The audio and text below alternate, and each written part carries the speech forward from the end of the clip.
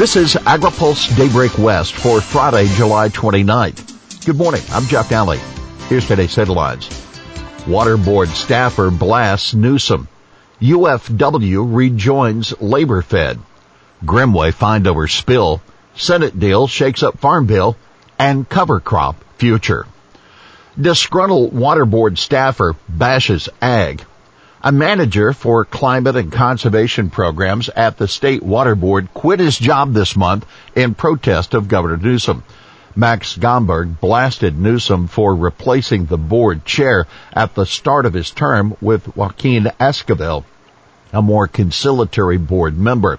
Esquivel has been willing to consider voluntary agreements to soften aggressive proposals in the Bay Delta plan.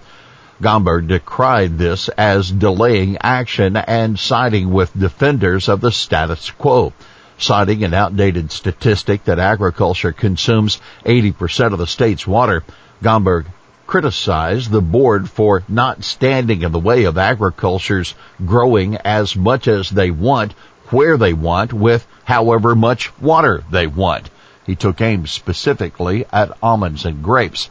Gomberg is now a private consultant in the water sector. UFW joins influential labor federation. With its membership waning over the decades, United Farm Workers has rejoined California Labor Federation. The alliance of unions wields a strong influence over policymakers. Its newly appointed leader, former Assembly member Lorena Gonzalez, bought the UFW under the Fed's umbrella as one of her first acts. The UFW had pulled out of the alliance in 2006 for unknown reasons. That according to the Los Angeles Times columnist Anita Chambria. Keep in mind, UFW is seeking donations to support its annual 300-mile march from Delano to the Capitol next month. The group is pressing Newsom to sign a bill easing restrictions on union voting, which he vetoed last year. Grimway fined over chemical spill. EPA has fined Grimway Enterprises, Inc. more than $200,000 for violating the Clean Air Act. The agency also charged that the produce giant failed to notify state authorities when it released more than 2,000 pounds of ammonia sourced for fertilizer at its Armin facility. An inspection found it did not have adequate safety equipment and procedures for handling the hazardous substance. The company responded that the source of the problem was a valve at a third-party manufacturer had recalled but not notified Grimway about. Bozeman, thanks, but no thanks for ag funding. Senate Democrats have altered the upcoming Farm Bill debate with this week's stunning agreement on a budget reconciliation bill. The bill earmarks about $20 billion for Farm Bill conservation programs and provides about $20 billion more for energy and forestry programs under the control of the Agriculture Committee. The funding would address some of the pressure that's on Congress to help farmers and landowners meet U.S. goals for reducing greenhouse gas emissions. This investment in the future is needed to help America's farmers, ranchers, and growers explore and adopt innovative approaches to production to help address the challenge of climate change. That's the word of Chuck Connor, who's president and CEO of the National Council of Farmer Cooperatives. But the top Republican of the Senate Ag Committee, John Bozeman, told AgriPulse the funding sets a bad precedent for Farm Bill programs. It's not the first time that a reconciliation bill has been used to provide additional funding for a farm bill, but this week's agreement earmarks the funding for specific programs, and Bozeman says that's a bad idea. He said, I think it's going to make it much more difficult to write farm bills in the future because if we're not careful, farm bills will be written through reconciliation, he said. And he continued, this $40 billion is going to be spent with no input from stakeholders, no input from Republicans, and very little input from most Democrats.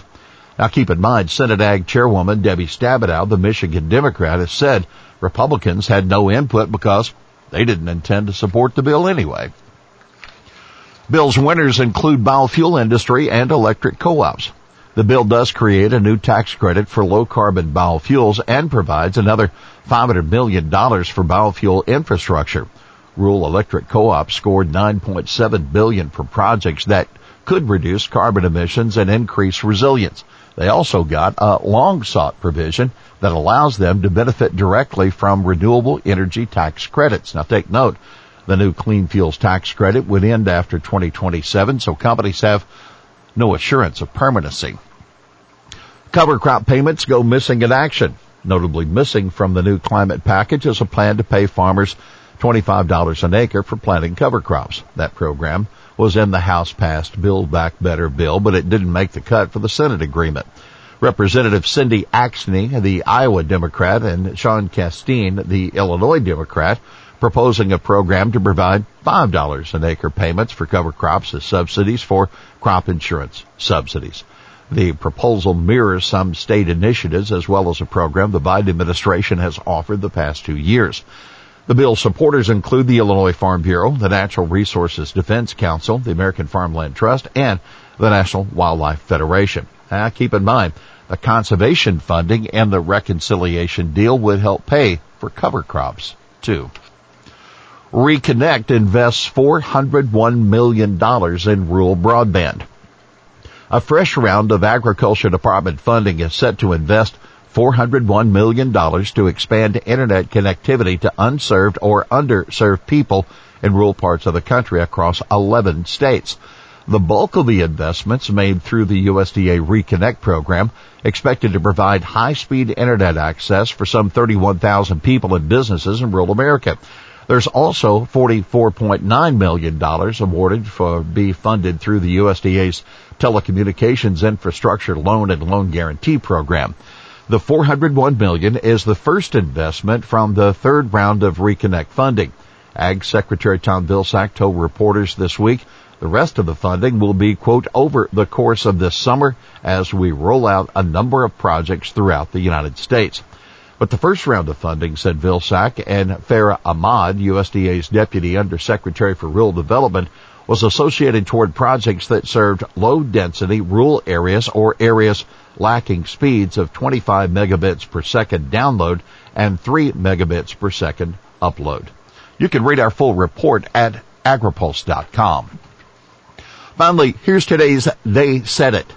There is virtually no rice planted on the west side of the valley.